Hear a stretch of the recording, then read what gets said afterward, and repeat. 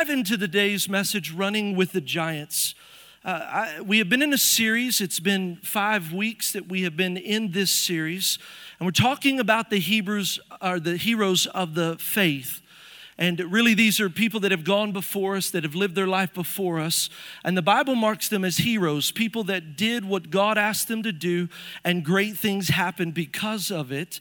And I want to dive right into Hebrews chapter 12, verse 1. Hebrews chapter 12, verse 1 is our theme verse. It's been our theme verse. And so let's go right into it. It says, "Therefore, since we are surrounded by such a great cloud of witnesses." So the Bible here talks about that we are surrounded with a cloud of witnesses, those that have gone before us. They're in heaven, and they're watching our lives. They're watching us run our race. It says, "Let us throw off everything that hinders and the sin that so easily entangles us, and then let us run." In other words, let us live our life. Let us do what God has called us to do. It says, with perseverance, which really we know that is patient endurance, that life's going to be hard. It's going to be challenging. The key is don't quit. We say this all the time. I cannot quit. I will not quit. Quitting is not an option. That's patient endurance. We're not going to stop. We're going to endure whatever it is that we have to endure because God has marked a race out for us. And really this series came from John Maxwell. He wrote a book entitled Running with the Giants, and he had this idea that these cloud of witnesses were as people sitting in the stand watching a sporting event. It'd be like the crowd going crazy. They're just, they're cheering us on. They're looking down at our life. And his thought was, though they're individuals cheering us on, when there's a crowd that's cheering, it's hard to hear the individual voices. So what if we pulled these people out of the stands individually, and as we were running our race, they take a lap with us in our life race? And that's the idea. It's a brilliant idea. And so today we're going to pull out of the stands Jacob. Now, Jacob is the grandson of Abraham. He is actually the son of Isaac. And Jacob, actually, he has a very interesting life. There's a lot of things that we as people can learn from the life of Jacob. And, if we were to narrow it down, I think the main thing he would speak to us is when our life is not turning out the way we hoped it would. When our life is not turning out the way that you and I hoped it would. See, Jacob was guilty of what most of us in this room were really guilty of. It's trying to control our lives. It's trying to direct our lives. It's trying to make everything happen and make it happen the way we think we ought to see it happen and how it ought to come to pass. And so we find ourselves really seeing our life in his life, that when life wasn't turning out, when things weren't going the way he thought it would, he began to manipulate. He began to try to control that situation and try to make it work out for his advantage. And I've lived long enough to know now in my life, every time I try to control a situation, every time I try to manipulate it, anybody know what I'm talking about? It never works out. And I'm sure many of you have lived long enough to know that. If you haven't, you'll figure it out, because God can never give it to you the way you think it should be. Then your strength is in yourself, your hope is in you, and your confidence is in you. And so it never turns out when we try to take control of it. And Jacob, from the very beginning, was manipulating and trying to control things, literally from his birth. Jacob is a twin, and his brother Esau was born first. And if you know the story, what would happen was Esau came out, and Jacob was grabbing his heel like, "Hey, no, you don't, homeboy. I'm going to be first." And so he grabbed onto his heel, trying to, even at birth, manipulate his own way. And so what we see in this is, Jacob really is a deceiver from the very core of his nature and very core nature of our lives. Really, that's part of who we are at the core in our sinful nature. We want to control. We want to hold on to things. We don't want to let others get ahead of us. And so we see this in Jacob's life, but on multiple occasions, here's the amazing thing, he has encounters with God. God tries to reach out to him. God meets up with him and says, "Hey, listen, this is what's going on." He has these encounters, but the problem is every encounter he has with God, he always goes back to his old ways. It's a lot like us. You know, we come to church on a Sunday and the worship is amazing. Things are happening. It's great. We go from one encounter to the next. But the problem is Monday through Saturday, we take back control of our lives. We say, God, it's awesome. It's great. I trust you. You're the God of miracles. Not so fast.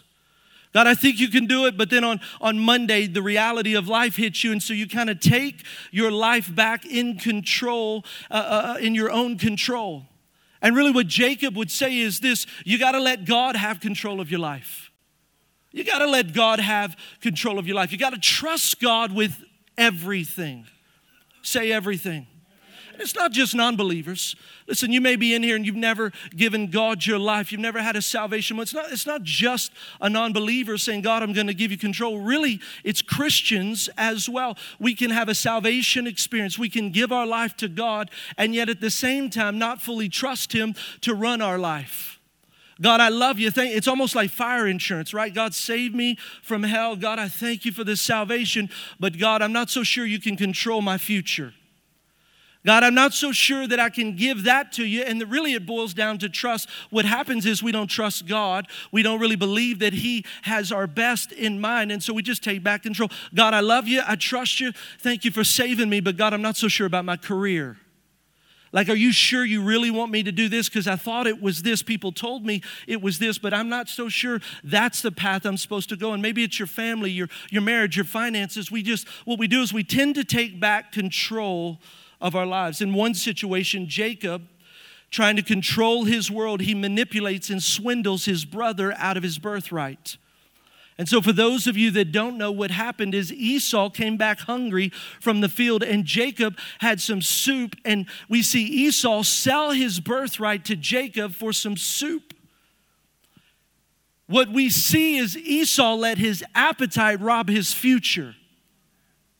So he let what was in front of him rob him what God had for him. And I wonder if in the church we don't let our appetite rob our future. We make this terrible exchange of, God, this is what I want now. God, this is what I feel now. I think I deserve it now. It should be mine now. And so we take control of it the whole time, forfeiting the future that God has for us. Another situation we see is where Jacob begins to manipulate this whole marriage. And see, Jacob, he wanted one girl, but his father-in-law wanted him to have another girl. And so throughout all of this, Jacob ends up working lots of years in a messy situation where he gets two girls, not one. And it becomes this messy situation where Jacob was manipulating this situation. And really after this, he grows this family, he establishes his wealth, and then he has to leave because he has established so much wealth. And then manipulation after manipulation leads him to a point of crisis. Because that's what always happens. Listen, when we try to control our lives, it always leads us to a point of crisis. Now, why would I tell you this? Because you can either learn from your crisis that you go through, or we can learn from the life of Jacob and say, God, I don't want to go through a crisis. I give you control right now. I don't have to go through all of that. Lord, I trust you. Because really that's what the lives of the Bible, the characters of the Bible, they teach us lessons so that we don't have to experience it on our own. God, teach me. Help me to learn. Help me to learn from their mistakes so I don't have to walk through it. Look at what happens in Genesis 32, verse 10. It says, when it's Jacob, I left home and crossed the Jordan River. So here this is the first time he's crossing the river. He's leaving his home because he has stolen the blessing from Esau, and Esau's going to kill him. Esau's mad. And so he's going over to his uncle Laban's home. And it says, listen, I left. I own nothing except a walking stick. Now he's crossing back over. My household fills 2 large camps. God's blessed him. He did it through manipulation, but God has blessed him. He's got lots of livestock and he's got a couple of wives and children. I mean, he's a people. He's becoming a people. It says, oh Lord, please rescue me from the hand of my brother Esau. See, Esau wanted to kill him. And so as he's moving, he knows he can't stay where he's at, but he's afraid to go to where God's called him.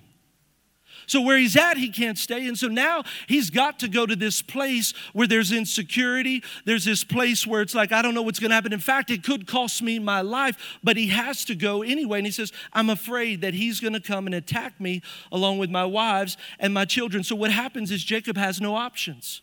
He's run out of options, and really this crisis is what drives him to God. And this is the encounter in his life where he has the greatest encounter with God. This is the one that changes everything because he didn't have any options. Mother Teresa says this. She says, you will never know God is all you need until he's all you have. You never know, he's all you need until he's all you. When you run out of options. See, I feel like there's some of you sitting here this morning. You're right at that place. You're like, I'm out of options. You're in a good place. I've been trying to do it, but I don't know what else to do. You're in a good place. Why? Because it's time to let God have control of your life. It's time to stop trying to be in control and allow God to take control. That God, you're all I need. But I will tell you this too, and I don't want to just segregate those that are in that moment. You don't have to get to that moment for that moment to happen. Now, my challenge is this, that it wouldn't take the crisis to drive you to a moment to God, that you would just say, God, right now, I'll give you everything. I don't understand it. I may not like it. I may feel uncomfortable. But God, right now, I trust that you're a good God. Not always easy. I got to tell you, the safest place is not in the will of God. I know I'm going to mess with your theology. Can I just mess with it a little bit? Like I feel like there's this watered down Christianity that says, oh, he gives you love and joy and peace and all these good things. And yes, but if you come to God for the benefits, you're going to be lost. Why? Because the minute you come to God, the devil has you on his scope. He is looking for you. He's going to try to destroy more than ever. But the promise is this, not that you would have a pain-free life, but that greater is he that is in me than he that is in this world. I am an overcomer in Christ Jesus. So you have to just say, listen, God, it may not be easy, and I get it. It may be uncomfortable, but I get it. Why? Because you're doing something on the inside of me, and God, I choose to let you do it inside of me. The crisis drove him to God. How many love Pastor Brian and Pastor Zelda Sosa? You know, they are instrumental. Are they in the service right here? Man, you guys are so instrumental in this church. From the first time I met them, I just fell in love with them, and you know, they got their hands in everything. They're helping run the student ministry. They help run TCLA, the outreach, and really everything that happens in this church, it really, at some level, touches their life. And they've been such a blessing to us here at the church. But did you know they hadn't always been on staff at a church? They hadn't always lived for God their entire life. That there was a season in their life several years back where they weren't living for God. In fact, they were running from God. They were living a life partying and drinking and living the American dream. They owned a business, and so they were successful. And you know, they had the marriage and the family, and they had the house and the cars, even had a dog. The perfect American dream story. That's right. Got to have that dog. Yeah, still do. But they didn't have God. And so that life that seemed, and this is the challenge, right, that America says, if you get these things, you find happiness. No, that's not true. Those things will make you more depressed because you realize there's no hope in those things. There's no happiness in those things. Well, there's happiness. Happiness is fleeting. Joy is eternal. Joy is not based on situation. It's based on my God. But in 2011, when we talk about crisis, that God will use a crisis to bring us closer to Him. In 2011, something tragic happened. Lexi, their little niece, 15 years old, committed suicide. And you got to know the Sosas, man, they're all about family. All about family. And so when this happened, what they did in their life was they allowed that crisis to bring them closer to God. That in that moment where, listen, all the things they had wasn't going to help the pain they were feeling. All the stuff they had accumulated couldn't feel the void that they were now experiencing. And listen, there is nothing worse than losing a child before their time. But I know this, that Pastor Brian has shared his story on multiple occasions about how this crisis, as horrible as it was, God will take what the enemy meant to destroy and He'll bring about good. Their entire family was saved through this crisis. They gave their life to Christ. Pastor Brian, Pastor Zelda, Alex, Stella, Della, Mama Gloria, all of them. Now here's the amazing thing, that in the midst of that, now every one of them serve here at the church, and they help bring life to those that experience that same pain. See, you don't have to let your past be a prison. It can be a platform to reach those that God brings to us. Now, I just want to be real clear. God didn't cause the crisis. Like, we have choices, and there's sin in us, and we're fallen humanity. But I will tell you this, God uses those crises to bring us to a place of brokenness where we turn to God and we're hopeless. He says, that's all right, I'll give you hope. We're helpless. He's like, that's all right, I'm going to help you. We're desperate, and he says, yeah, you're in a good place. And Jacob would say it like this: brokenness precedes breakthrough. That it's that broken pieces of our lives that we get to the end of ourself and we say, God, I got no options. He's like, that's awesome. You're in a good place. You're in a position for breakthrough. You get to the end of yourself. David articulates it so well in Psalm 51:17. He says, the sacrifices of God. It's not that you came to church today. Now listen, I'm glad you came to church. Keep coming back to church. But that's not a sacrifice of God. It's a broken spirit, a broken and contrite heart. Oh God, you will not despise. God is attracted to brokenness. God is attracted to brokenness. It's not when you think you got it all together. Have you ever tried to talk to someone that thinks they know it all? I'm sure nobody in here is that person. Just be quiet. Nobody will know it's you. I mean, you just can't get through, right? But have you ever had someone just say, Daddy, my kids, Dad, I can't figure it out. Help me. But I help you all day long.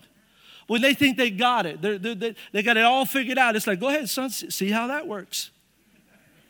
God is attracted to this brokenness. And I love that about our church. Listen, see, the thing I think that has attracted so many people is you can come in wearing flip-flops, shorts, you can wear a coat, you can be all nice and your family great, you can be just off of drugs, you can be on drugs sitting in this service, and you're going to feel loved, you're going to feel accepted. We're going to say you're in the right place at the right time. Oh, Pastor, I know you didn't. Baby, where else you want them to go? I'm telling you, man, let them come sit in here. I was messed up on drugs, 12:30 at night, February 7th, God visited my house. I would love for people to be in this place, high, drunk, intoxicated, and experience the freedom of God. Well, we come in and we're broken, and the lie of the enemy is you got to have your life together. No, baby, you messed up. Good. Well, you know what? Jacob was messed up. And look at what God did. God used him to make a great nation. And really, have you ever seen mosaics?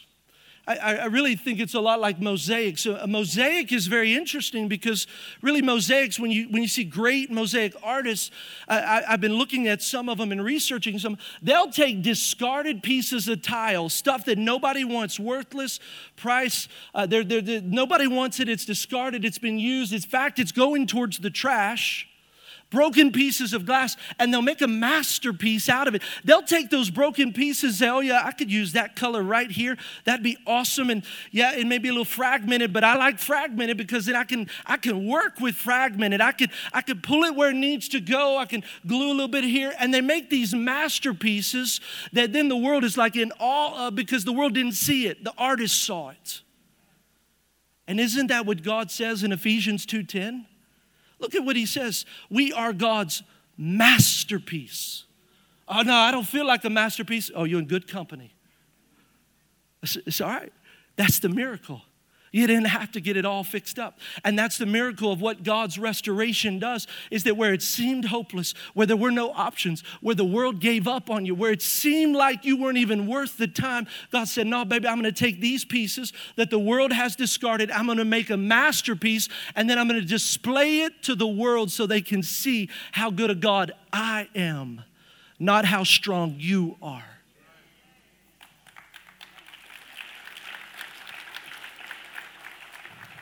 Give God the broken pieces of your life. See what he'll do. Jacob would say this, you got to lose yourself to find yourself. You got to let go. You've got to give God everything. Look in Genesis 32:27. So this is Jacob wrestling. Now the Bible says a man, and it really was written poetically, so some scholars think it's God, some believe it's Jesus. We definitely know at least it's an angel. I like to think it's him wrestling with God. And so I think God gets his hands dirty, but look at what he says. What is your name? The man is talking to Jacob, and the man asked, and he said, Jacob is my name. And he says, you will no longer be called Jacob. Now, this is what's interesting. Don't you think that man knew what his name was?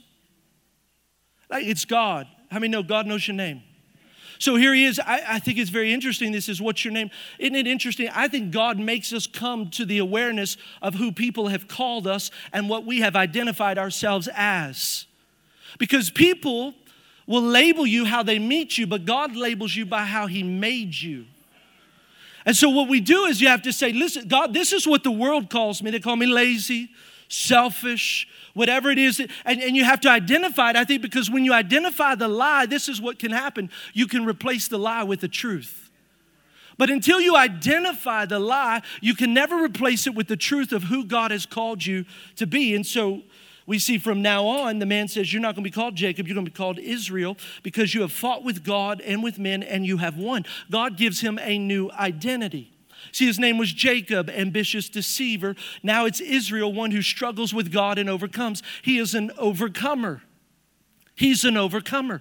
God has given him a new identity, and God has said, you are now an overcomer. You don't have to deceive. I'm going to give you what you need. You're an overcomer in your life. And so God really, he's revealing the true identity of who he created Jacob to be. Who he created to be. C.S. Lewis says it like this: I become my own only when I give myself to another. That I give myself to another. See, we can only find ourselves when you give yourself to the one that created you. You got to say, God, I don't know. I thought I knew. See, the problem, and this is what I sense, some of you are living someone else's expectation. So what you thought, it's not that it's bad. I'm not even saying it's bad. Maybe it's a lawyer, a doctor, maybe it's a missionary. I don't know. But the challenge is, are you living someone else's expectation or are you living God's purpose? And so your life is frustrated. You don't know why it's not working out. And so if you would just be bold enough to say, God, I'm going to submit to the one that created me, and go back to Ephesians 2:10, that I am God's masterpiece, that you created me anew in Christ Jesus so that I can do the good things that you planned for me to do long ago. That's the race that you were called to run. Listen, you don't have the luxury to live a purposeless life. Listen to me, if you're a believer, that's not an option.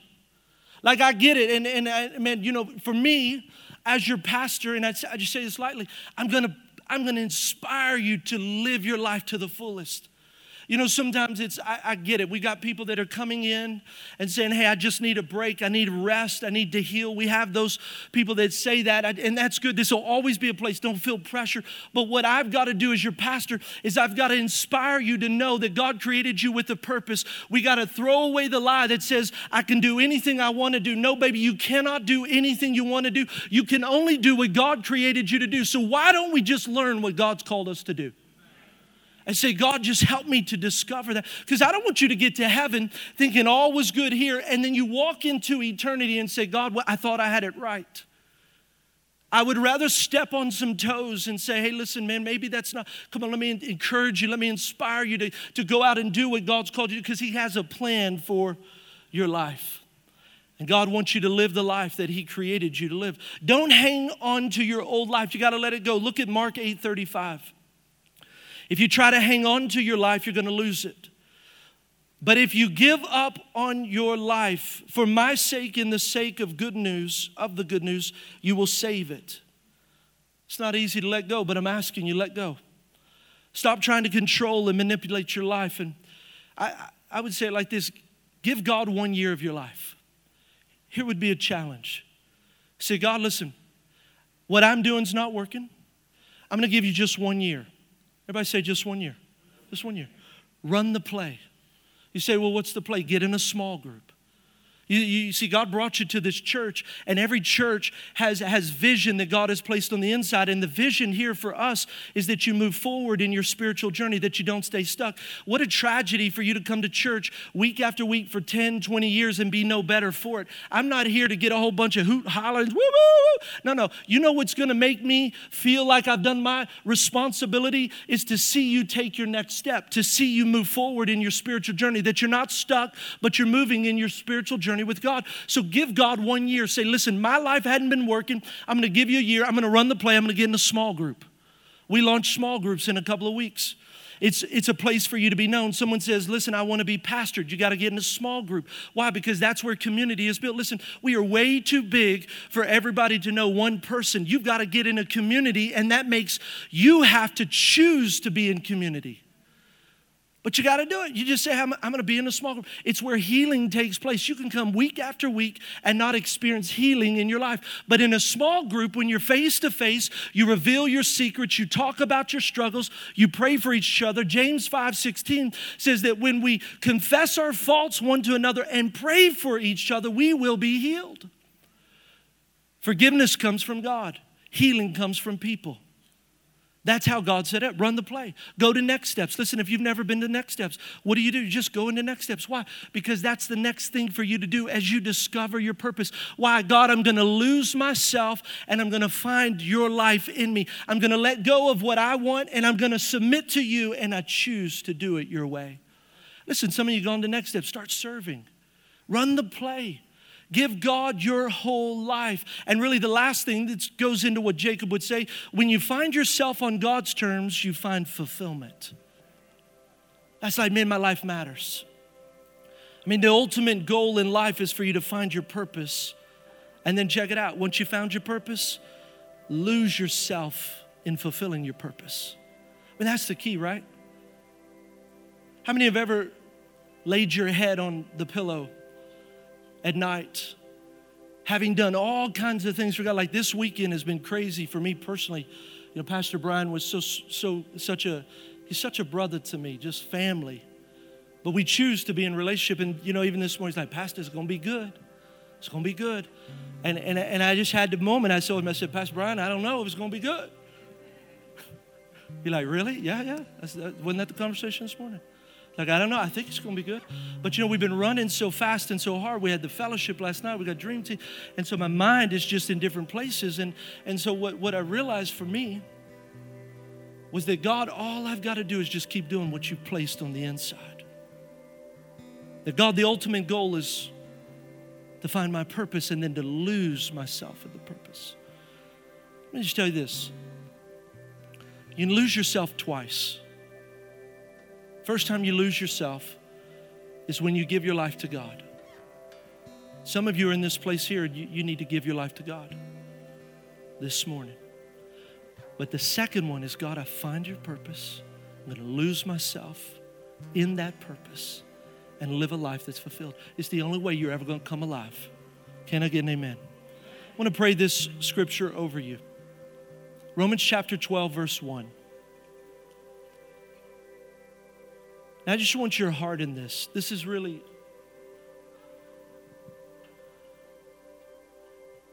you know, as I was even preparing this morning, I mean, I knew this message was for you. I mean, that's the key, right? It's prepared, it's well done. But it doesn't matter if you don't get it in your heart. It doesn't matter if it doesn't pierce your soul. So, Romans chapter 12, verse 1, 2, can you just listen with your heart? Let me pray it over. It says, so here's what I want you to do. God helping you. Take your everyday, ordinary life. You're sleeping, you're eating, you're going to work, you're walking around life, just the normal life, the things you do, and place it before God as an offering. God, I give it to you. That's ministry, right? Ministry is not about I'm on the stage, or ministry is, God, everything I do, I give it to you. God, my walking around sleeping, I give it. When I change the diapers, come on, mothers. Did you know that's an offering to God? I'm going to change the diaper with excellence. God, the 7th poop diaper today, I'm going to do it for you. I know, but listen, I think we spiritualize it too much. Like, that's an offering to God. God, this is your baby. You gave him to me to steward, and as I change his diaper, I do it as an offering for you. As I take my kids to school, I do it as an offering for you. And it says, embracing what God does for you is the best thing you can do for him. Don't become so well adjusted to your culture that you fit into it without even thinking. Instead, like, don't just kind of coast through life and think you're supposed to fit. You will never, listen, this is, somebody needs to, you'll never fit. You're not of this world. It's the kingdom of heaven that's on the inside of us. We're just sojourners. We're passing through. It says you'll never be changed, or you'll be changed from the inside out. Readily recognize what He wants from you and quickly respond to it. Unlike the culture around you, always dragging you down to its level of immaturity. God, I pray you bring the best out of every person in this place and develop well-formed maturity. Father, I pray over every person in this place. God, when we're trying to have control, when we're trying to do it on our own, when we're trying to make things happen, Lord, would you bring us to the end of ourselves? Lord, and some are in that place right now. I'm asking you, would you touch their heart, Lord, that they could reach out, just like a mosaic, Father, just giving you the broken pieces of their life. Don't have to figure it out. Just come broken, come messed up, doesn't matter, just give it to you. And Father, those that they're not at the end of themselves, but they realize they've been in control. Like, I'm going to do it my way. It's my strength. God, I'm asking you, would you give them the ability to release it to you before the crisis comes? God, you take control. God, you take control. God, you take control. God, we give our lives. Why don't you just right now just tell Him, God, I give you my life. Come on, just talk to Him right there in this moment. Just in that moment. Come on, God, I give you my life. The Holy Spirit is in this place. Just tell Him, God, I give it to you. Whatever it is that you've been holding on to, I sense some of you have been holding on to it. It's like, God, I don't know if I can trust you. You can trust Him. God, we give it to you. God, we give it to you. God, we give it to you.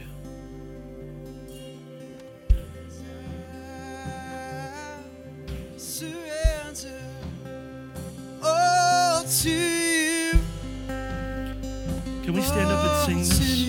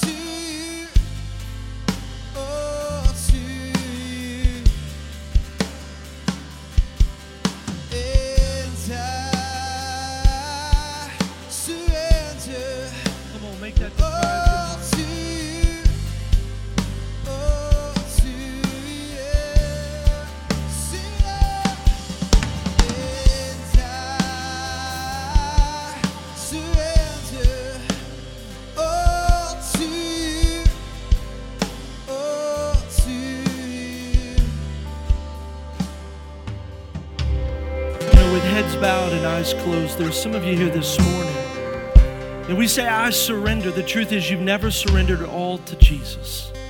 And the amazing thing about it is, it's just acknowledging where you're at. It's, God, I realize by myself I cannot do it. I'm not good enough. I'm not strong enough. And there is this gap between you and me, God, and I don't know how to fill it. Well, the solution is Jesus. And we confess Him as Lord. We invite Him to be the Lord and the Savior of our life. And I love that about salvation, is it's never about doing good works. It's about receiving what was already done for you. And we do that. The Bible says we confess Him as Lord. We believe in our heart that God raised Him from the dead. You will be saved. That's salvation. That's that relationship starting. And this morning, I believe there's some of you, you've never surrendered fully to God and you're ready. You say, Pastor, right now in this moment, I'm ready to fully surrender my life to Him. With heads bowed and eyes closed, if that's you, would you raise your hand? Just boldly say, right now, I want to surrender my life right now in this place. Lift them up high.